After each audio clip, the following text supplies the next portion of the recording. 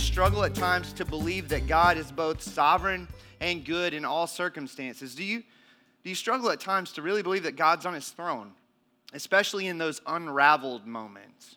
Or perhaps it's not his sovereignty, it's his goodness. Do you struggle to believe that God is good, that he loves you, that he's for you?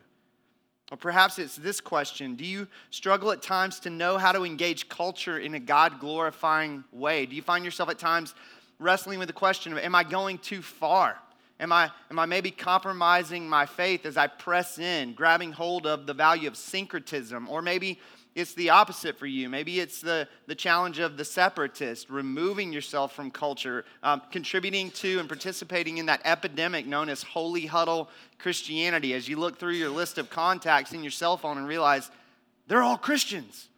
What do I do with that? Or perhaps it's the question, do you struggle at times with the purpose that God has for your life? Do you find yourself at times going, why here and why now, God? What are you up to? Or maybe it's the struggle with the mundane. You find yourself in moments when life gets really super boring. And you're trying to sort through what is God at work doing now in the midst of what appears to be greatly insignificant.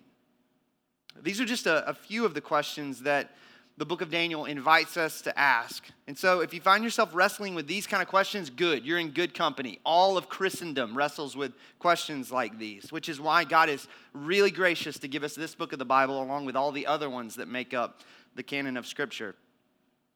I don't know about you, but just when I think that I've got the sovereignty and goodness of God all squared away, got my theological framework intact, all of a sudden something comes unraveled, and yet again I'm wrestling with the question of whether God really loves me, he's really for me, whether he's really seated on his throne. Just when I think I've got the whole cultural engagement thing down pat, some new situation presents itself, and yet again, I face the question of whether or not I've got my head screwed on straight as it pertains to missionally living this thing called the Christian life out.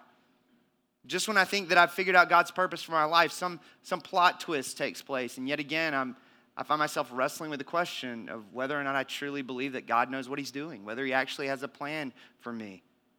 I have a lot of those incredibly boring moments where I find myself going, is God really at work in the midst of this insignificant season of life, at least as it appears from my vantage point?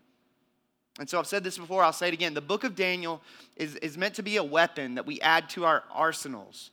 A weapon of truth that we can then wield like a sword in those moments of doubt, in those moments of unbelief when they rear their ugly heads. Not just for the next 3 months, but for the rest of our lives, that we could come back to this book and go, God, you revealed yourself in this way to me as I engage this book of the Bible with the church. And I'm going to wield that truth 10 years from now, 20 years from now, when I find myself in those moments of doubt, when I find myself wrestling with those very questions that we just walked through. That this book of the Bible, along with every other book of the Bible, is not meant to just be about obtaining information, but rather information that as we obtain it leads to gospel transformation. That makes sense? That's what we're after as a church.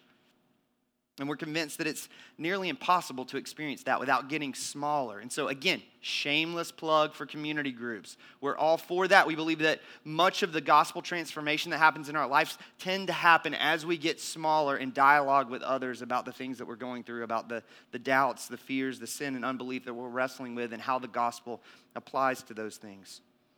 And so with that being said, previously on Daniel.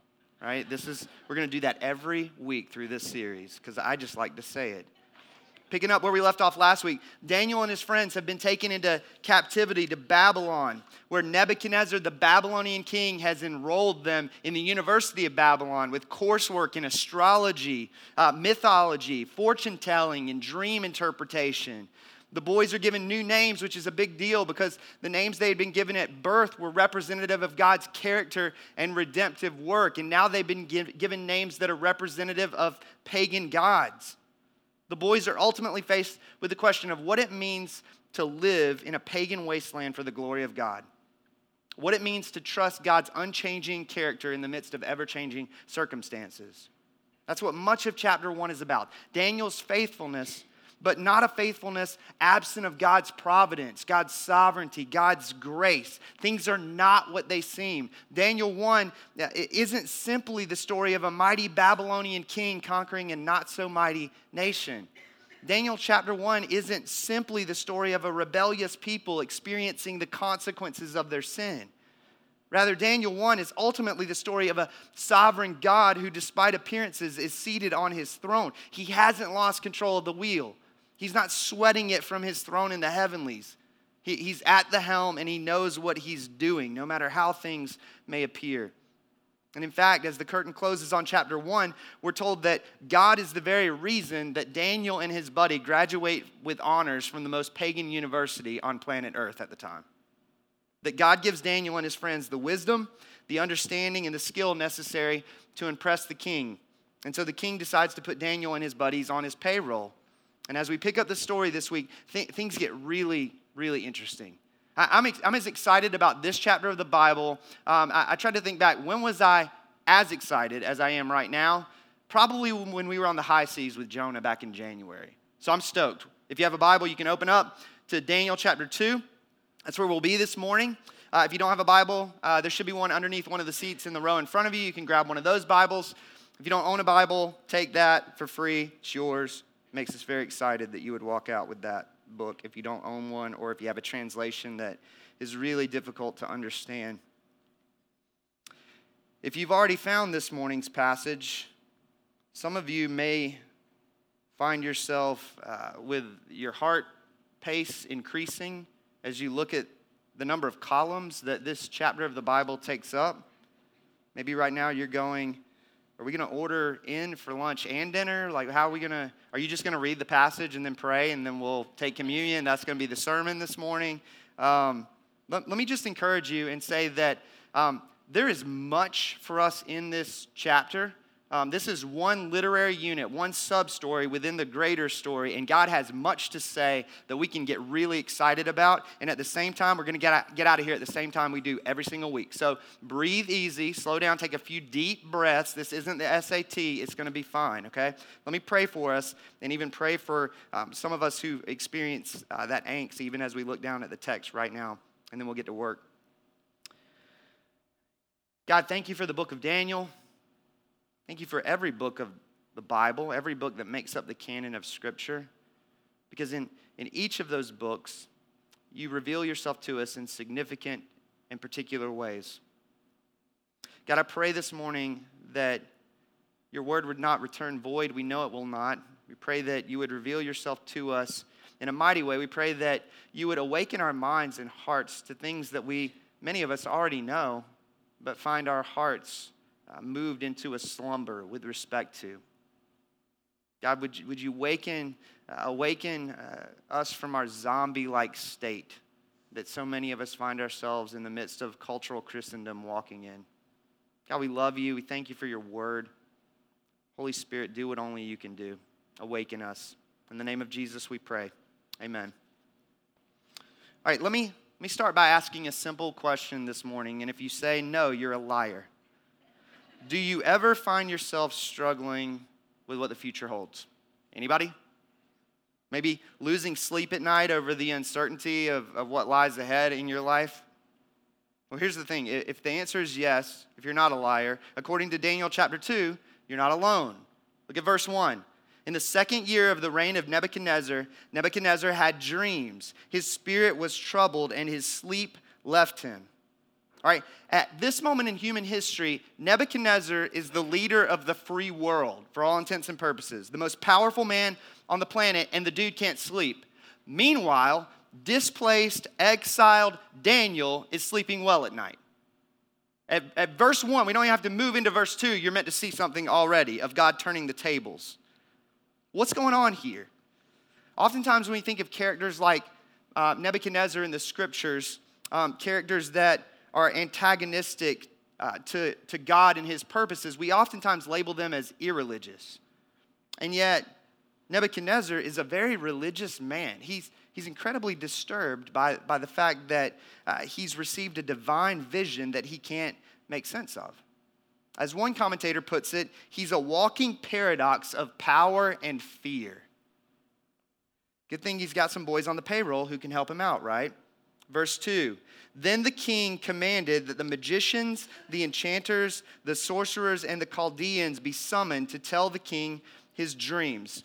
Okay, so the Babylonians would look for meaning in any place they could find it. Maybe you found yourself out on a sunny day, but the clouds are out, and you're just so confused at life and what God is up to that you're looking for shapes in the clouds. Like God just turning into an animal or something, a lion, that'll tell me to have courage. Like I don't know what that looks like for you, but whenever it all starts to come unraveled, we get very subjective, don't we? Same thing's true for Babylon. The skies, they would look for strange birth defects and seek to find the divine in that. They would look at the shape of animal organs when they killed an animal and opened it up and looked at its insides. Dreams and on we could go. They had their list of things that they would run to in the name of seeking to find out where the story was going. Sounds a bit odd, but again, we all do it. We all turn to people and things in an effort to find meaning in life. It's what it means to be human, right? We long for meaning. We long to understand the world. We long to understand our place in it.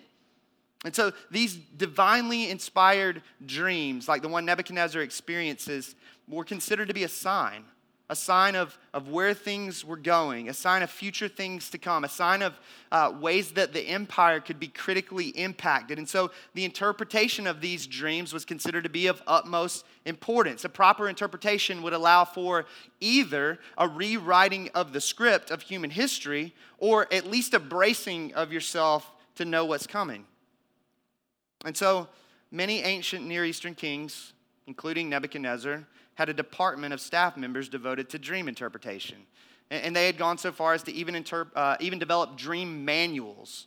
And they would compare people's dreams to what they found in the dream manual to make sense of it. And so, super cheesy, but you could say Nebuchadnezzar brings in his dream team, right? That's how this thing unfolds. Continuing in verse 2, we're told, they came in and stood before the king. And the king said to them, I had a dream, and my spirit is troubled to know the dream. Then the Chaldeans said to the king in Aramaic, O king, live forever. Tell your servants the dream, and we will show the interpretation. Right? These guys are excited. They're chomping at the bit. This is what we do, man. Dogs bark. Cats meow. Goonies never say die. This is what we do. Like, we interpret dreams. It's our thing. We have our opportunity. This declaration, it's really funny. It's dripping with irony. O king, live forever. And yet what the king's very dream is going to tell us is that he won't live forever. He has an expiration date, just like every other leader in human history. Verse 5, the king answered and said to the Chaldeans, the word from me is firm. If you do not make known to me the dream and its interpretation, you shall be torn limb from limb, and your houses shall be laid in ruins. But if you show the dream and its interpretation, you shall receive from me gifts and rewards and great honor. Therefore, show me the dream and its interpretation.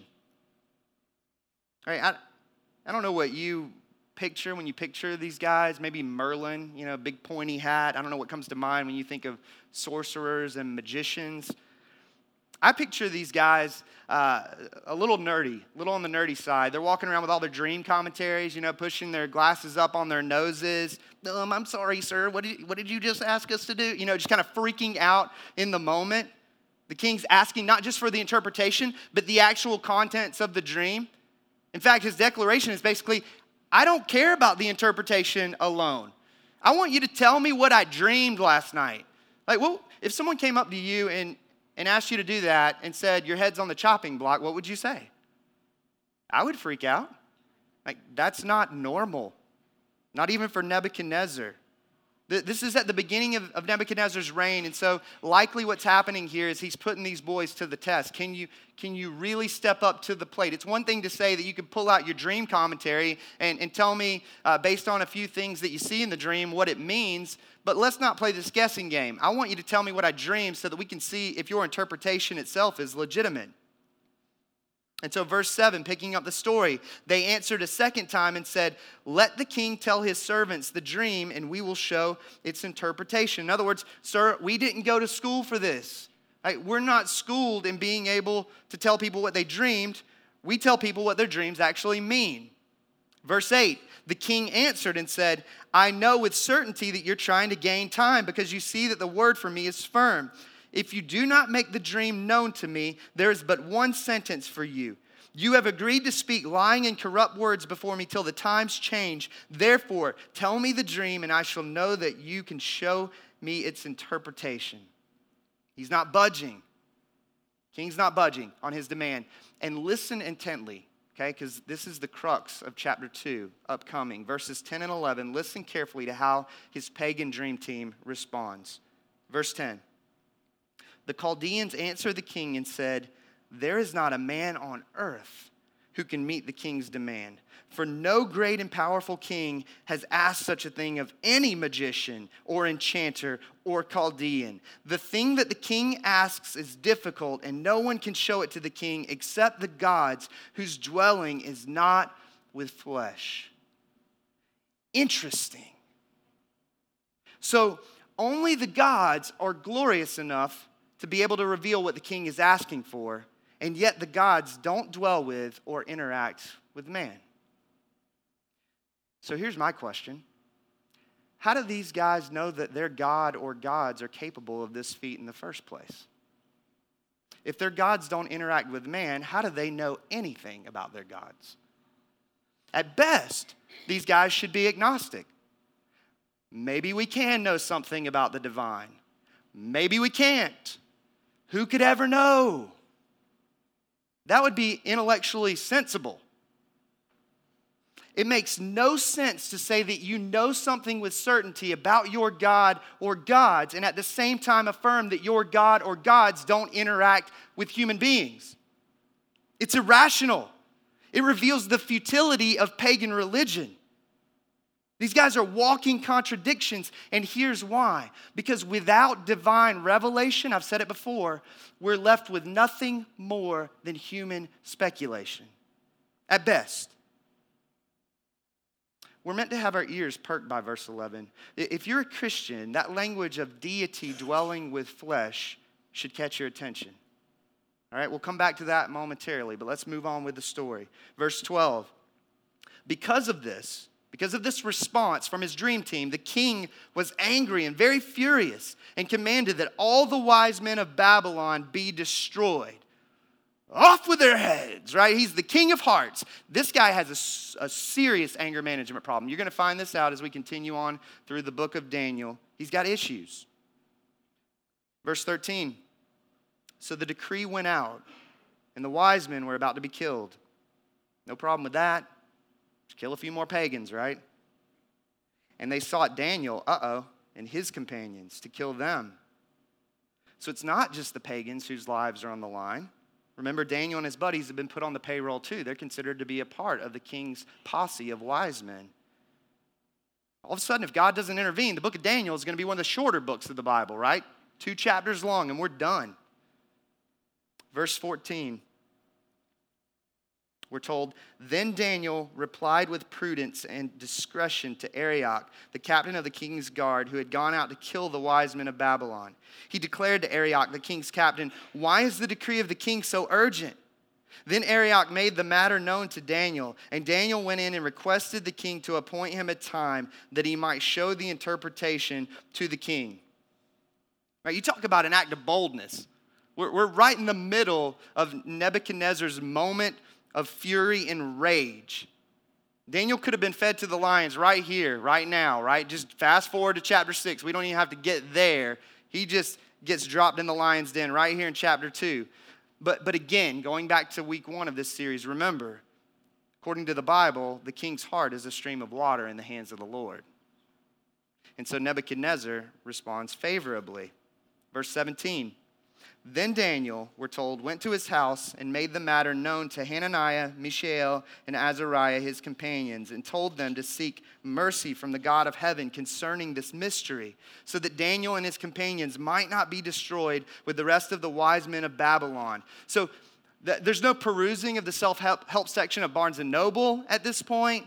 That there's no pulling out the whiteboard and kind of scripting this sort of life-saving strategy in this moment. The boys are keenly aware that apart from divine intervention, they're done for. And so they do what most of us do when we figure out that we're out of options. They pray, and God actually comes through. Verse 19, we're told, then the mystery was revealed to Daniel in a vision of the night. So God actually does it. God actually reveals not just the interpretation, but the contents of the king's actual dream. That's crazy. You're telling me that God can do things like that? The God of Israel can. You better believe it. And then what? Then Daniel wakes up in a cold sweat and makes a beeline for the king's palace, right? No. Oh, I know. Then Daniel prays for the next thing on his list that he needs God to respond to, right? No. What are we told? We're told that Daniel blessed the God of heaven. Daniel responded. He fell on his face in prayer. Listen to this prayer. Listen to this, the beauty of this prayer. Daniel answered, verse 20, and said, "Blessed be the name of God forever and ever, to whom belong wisdom and might. He changes times and seasons. He removes kings and sets up kings. He gives wisdom to the wise and knowledge to those who have understanding. He reveals deep and hidden things. He knows what is in the darkness, and the light dwells with him. To you, O God of my fathers," verse 23, "I give thanks and praise, for you have given me wisdom and might. You have made known to me what we asked of you, for you have made known to us the king's matter." I don't know about you, but this section of chapter 2 is deeply convicting to me. It's so easy for me to move on to the next request of God, to fail to slow down and thank him for who he is and what he's doing, what he's done in my life. Right? If anyone should be entitled to a free pass, it's the guy whose life is on the chopping block, right? I mean, the king has a short fuse, the clock's ticking. Let's go, brother. Let's speed up this process. And yet Daniel slows down and falls to his knees in thanksgiving and praise, in gratitude to his God, declaring the excellencies of his God. I think a diagnostic question for us this morning would be, what might it look like for you to slow down? What might it look like for you to take a moment, to pause, and to acknowledge just who God is and what he's doing, what he's done in your life? To slow down long enough to declare his excellencies, to not just make our prayer life a life of petition when things heat up. That's what religious people do. The gospel opens the door for a life, not just of petition, but of praise and adoration of the God who saves, who redeems, who works in the lives of his people. I want to point out something about this prayer, but I'm going to hit pause for now. I'm going to wait to do that. Moving on with the story. Verse 24. "Therefore, Daniel went into Arioch, whom the king had appointed to destroy the wise men of Babylon. He went and said thus to him, 'Do not destroy the wise men of Babylon. Bring me in before the king, and I will show the king the interpretation.'" This is a tense moment for the audience. You should feel it in your shoulders a little bit at this point. Yet our boy Daniel seems to be pretty confident, doesn't he? I got the goods. Take me into the king. Let's do this thing. Right? He's walking with a little bit of a swagger. So I think we have to ask ourselves, is Daniel full of himself at this point in the story? Is God just at work so much in his life that he kind of finds himself navel-gazing, looking inward at himself? So let's find out. Let's keep on reading. Verse 25. "Then Arioch brought in Daniel before the king in haste and said thus to him, 'I have found among the exiles from Judah a man who will make known to the king the interpretation.' The king declared to Daniel, whose name was Belteshazzar, 'Are you able to make known to me the dream that I've seen and its interpretation?' And Daniel answered the king and said, 'No wise men, enchanters, magicians, or astrologers can show to the king the mystery that the king has asked. But,' verse 28, 'but there is a God in heaven who reveals mysteries. And he has made known to King Nebuchadnezzar what will be in the latter days.'" Now we see with crystal clarity that Daniel's confidence is not in himself. There's a God in heaven who reveals. This entire chapter is not just about the contrast between Daniel and the rest of the wise men of Babylon, but ultimately between the contrast of Daniel's God and their gods. We're meant to see the futility of pagan religion in stark contrast to the excellencies of the God of Israel. Are you seeing it yet? Continuing on, the end of verse 28. Your dream, Daniel says, and the visions of your head as you lay in bed are these. To you, O king, as you lay in bed came thoughts of what would be after this, future things. And he who reveals mysteries made known to you what is to be. But as for me, this mystery has been revealed to me, not because of any wisdom that I have more than all the living, but in order that the interpretation may be made known to the king and that you may know the thoughts of your mind. Again, Daniel makes clear that he's not banking on human wisdom, on human speculation, but rather on divine revelation. And he begins to unpack this mysterious dream. Here we go. Now we finally get to see what's got the king in a cold sweat. Verse 31. You now, O king, or you saw, O king, and behold, a great image. Okay, so here's the dream. A great image. This image, mighty and of exceeding brightness, stood before you, and its appearance was frightening.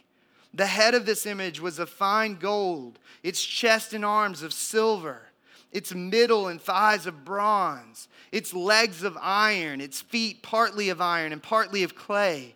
And as you looked, a stone was cut out by no human hand, and it struck the image on its feet of iron and clay and broke them in pieces. Then the iron, the clay, the bronze, the silver, and the gold all together were broken in pieces and became like the chaff of the summer threshing floors. And the wind carried them away, so that not a trace of them could be found. But the stone that struck the image became a great mountain and filled the whole earth. So there's the dream.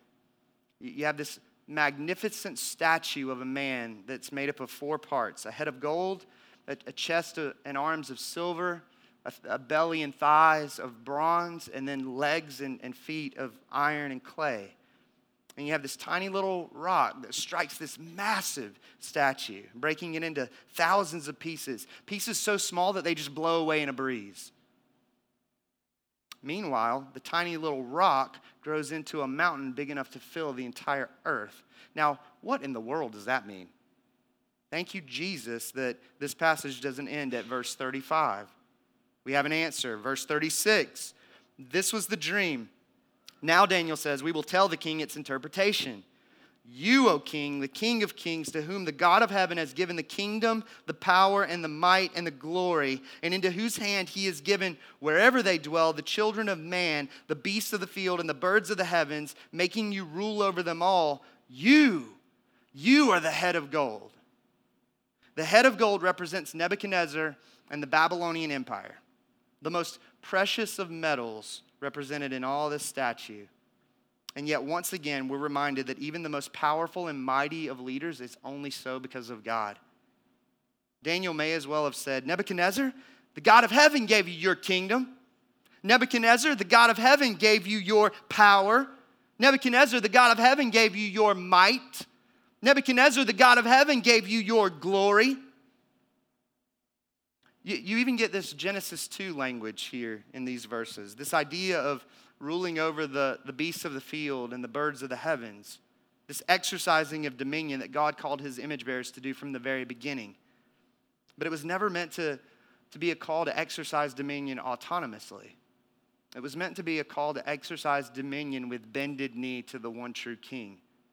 And Nebuchadnezzar's not there, at least not yet. Like Adam, if he sins, he can be cast out of the garden, so to speak, cast from his exalted position of authority. And so verse 39 tells us, another kingdom inferior to you shall arise after you, and yet a third kingdom of bronze, which shall rule over all the earth. And there shall be a fourth kingdom, strong as iron, because iron breaks to pieces and shatters all things. And like iron that crushes, it shall break and crush all of these. And as you saw the feet and toes, partly of potter's clay and partly of iron, it shall be a divided kingdom. But some of the firmness of iron shall be in it, just as you saw iron mixed with soft clay.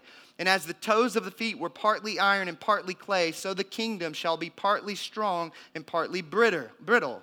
And as you saw the iron mixed with soft clay, so they will mix with one another in marriage, but they will not hold together, just as iron does not mix with clay.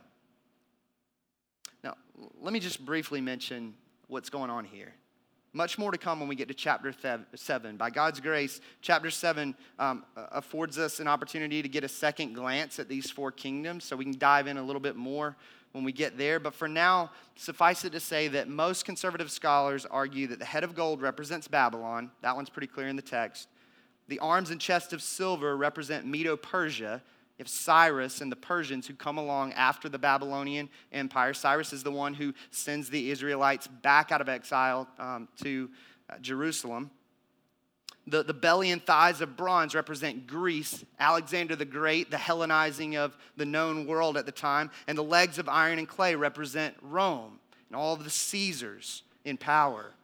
And so you have this succession of empires, which makes sense if you keep on reading, because you find that verse 44 tells us, in the days of those kings, so in the days of Roman rule, coming out of that succession of empires, the God of heaven will set up a kingdom that shall never be destroyed, nor shall the kingdom be left to another people. Whose kingdom is that? Sunday school answer, let's go. Jesus, yes. Jesus himself, in Luke 20, the parable of the wicked tenants, refers to himself as the stone in Daniel 2. He doesn't leave us guessing. In the days of Roman rule, Jesus will set up a kingdom with humble beginnings. It will start off a very small stone. A kingdom advanced not by power and conquest, but through suffering and death. The smallest of mustard seeds, it becomes an unstoppable force. A kingdom that will never be handed off to the next in line to the throne, because there will never be another next in line to the throne. Jesus is the eternal king, and his kingdom shall know no end.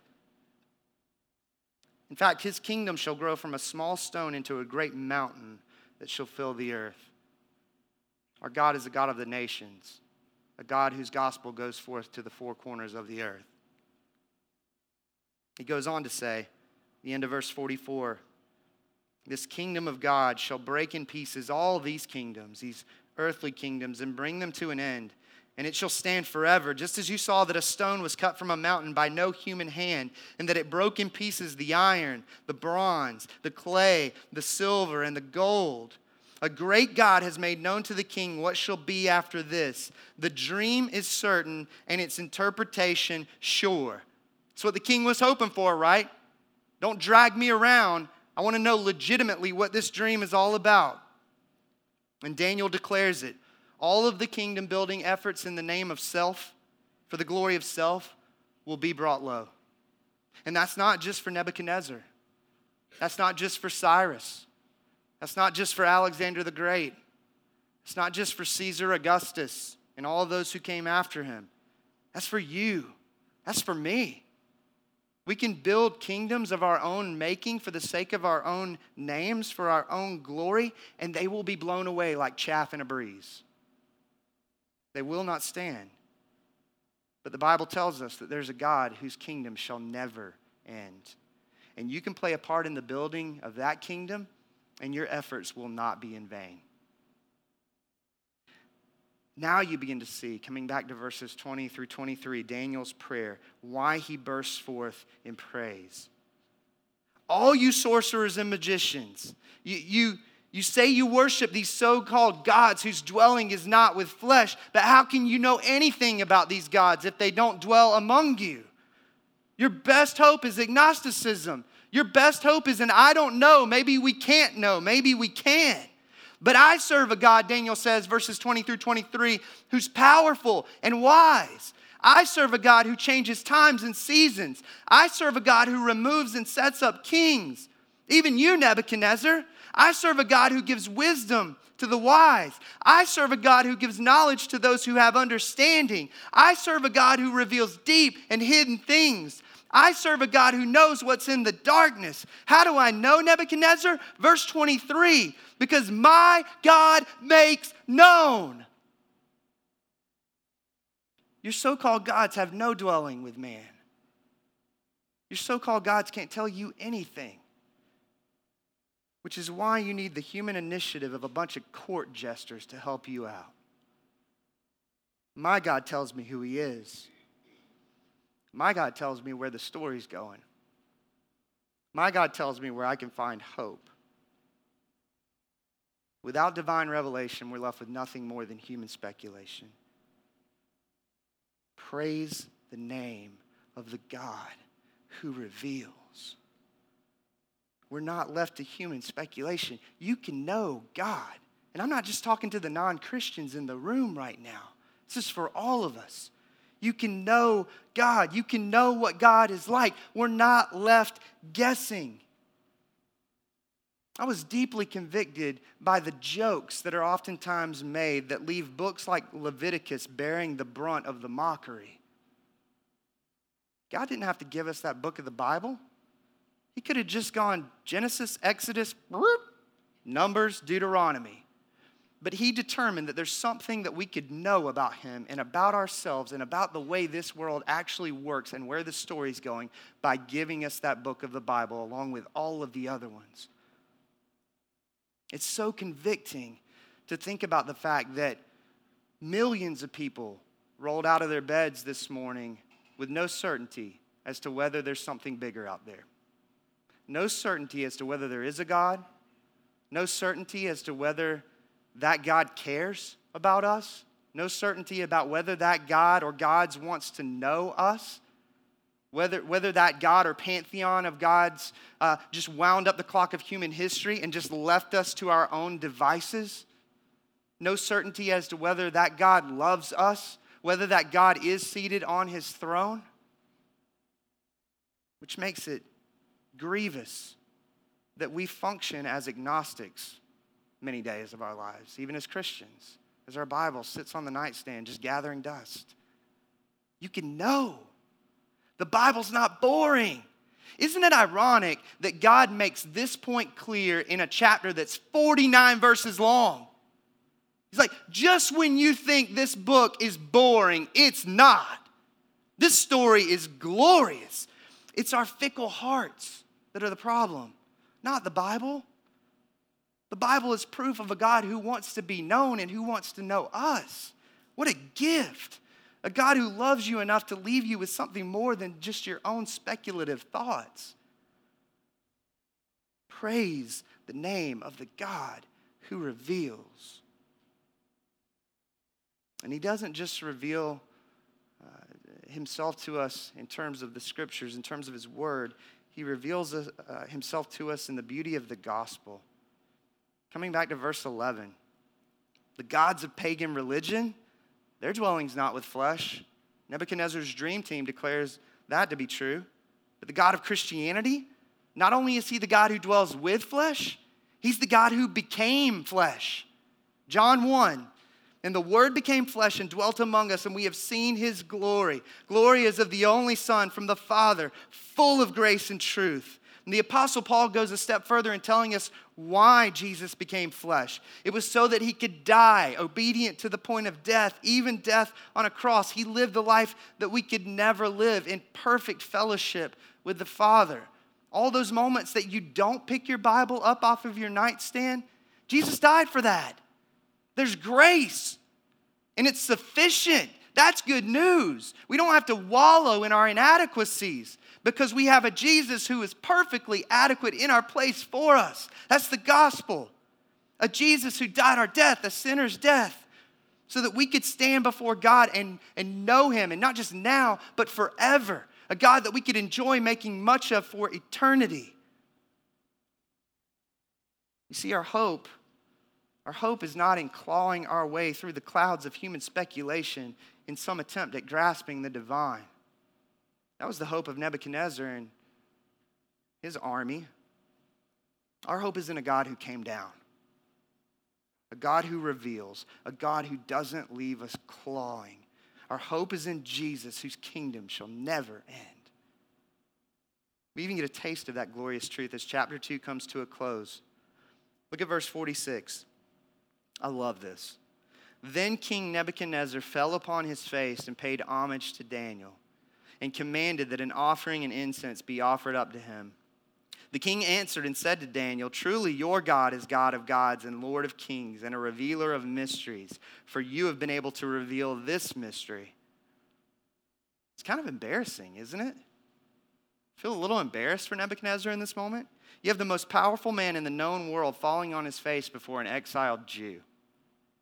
Just one more reminder of who's really seated on the throne. It's not that Nebuchadnezzar is necessarily converted at this moment. In fact, many scholars believe that he simply adds the God of Israel to his pantheon, just one more God to be worshiped among many gods. But there is something fascinating going on here. The Hebrew word translated that phrase paid homage in verse 46. It's the Hebrew word sagid. It shows up 11 times in chapter 3, the story of the fiery furnace. We'll get there next week. And with every one of those 11 times, it has to do with the worshiping, the paying homage to Nebuchadnezzar's golden image. Before we ever even get to that story, we find Nebuchadnezzar on his face before the God of Israel. That's pretty cool, man. Yet another declaration that every knee shall bow, every tongue shall confess. There's only one true king, and guess what? Nebuchadnezzar ain't it. I love how this chapter ends. Verse 48. Then the king gave Daniel high honors and many great gifts and made him ruler over the whole province of Babylon and chief prefect over all the wise men of Babylon. Daniel made a request to the king, and he appointed Shadrach, Meshach, and Abednego over the affairs of the province of Babylon. But Daniel remained at the king's court. As we close this chapter, Daniel and his friends are assigned positions of responsibility. It's as if God is saying, hey, don't use chapter 2 to just wait it out. Don't do that thing that Christians oftentimes do, that it would be really easy to do. Jesus is coming soon, so I'm just going to kick back and declare with the Apostle John in Revelation, come Lord Jesus. Knowing that Jesus is coming soon is meant to compel us to dig our heels in for the sake of the gospel, to be spent for the glory of God. Here's a provocative question to wrestle with as we close this morning. It's one that I think about every so often, maybe should think about more, but I think it's helpful for us as a body to think about. The question is this: if our church disappeared from the landscape tomorrow, would anyone around us notice and grieve the loss? And I'm not talking about us. I'm not talking about those who represent this church family. I'm talking about those who our lives intersect with in this community and its outlying regions. It's just another way of asking, how are you digging your heels in for the sake of the gospel? What does that look like? How are you being spent for God's glory in this season of your life? Because here's the reality.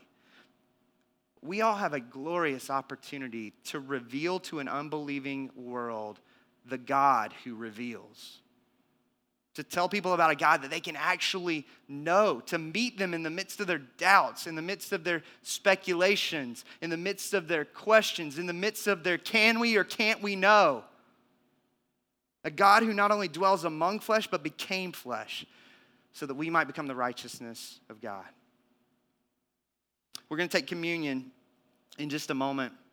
We do so here by taking the bread, dipping it in the cup, the bread representing the broken body of Jesus, the cup representing his shed blood. If you're a Christian, this meal is for you. James will invite us up momentarily to receive of the elements.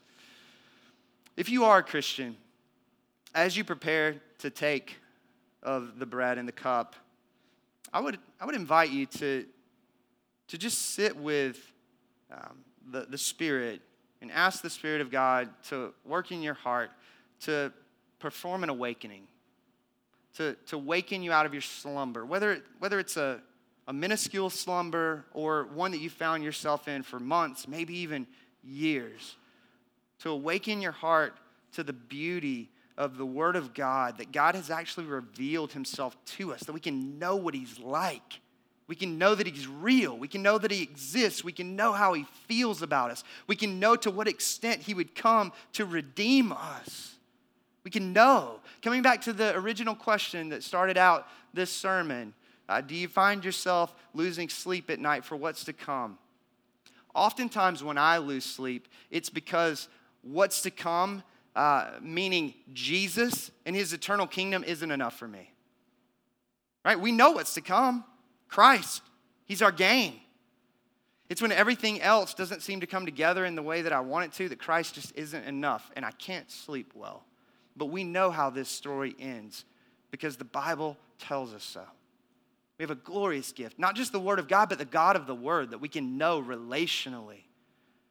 Sit with that. Ask the Holy Spirit to stir in your heart, to awaken your heart to the beauty and wonder of this gift, to the beauty and wonder of the gospel.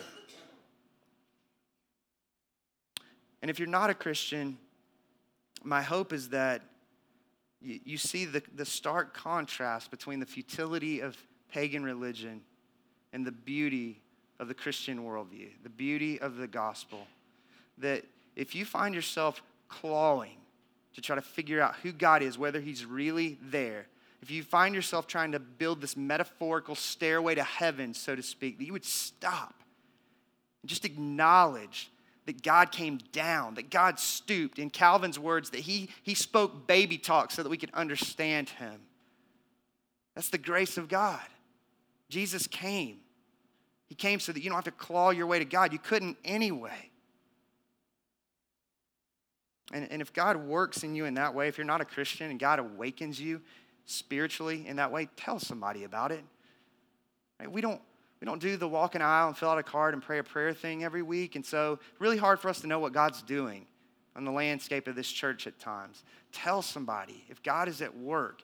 Even, I said it before, I'll say it again, even if you've walked through this culturally Christian life for decades and you go, man, I think I thought I was a Christian for 20 years, and now I don't think I was, and that terrifies me to tell somebody. Do it. Do it for the sake of the gospel so that the glory of God can be declared, that he works in the most miraculous ways to wake people from the dead.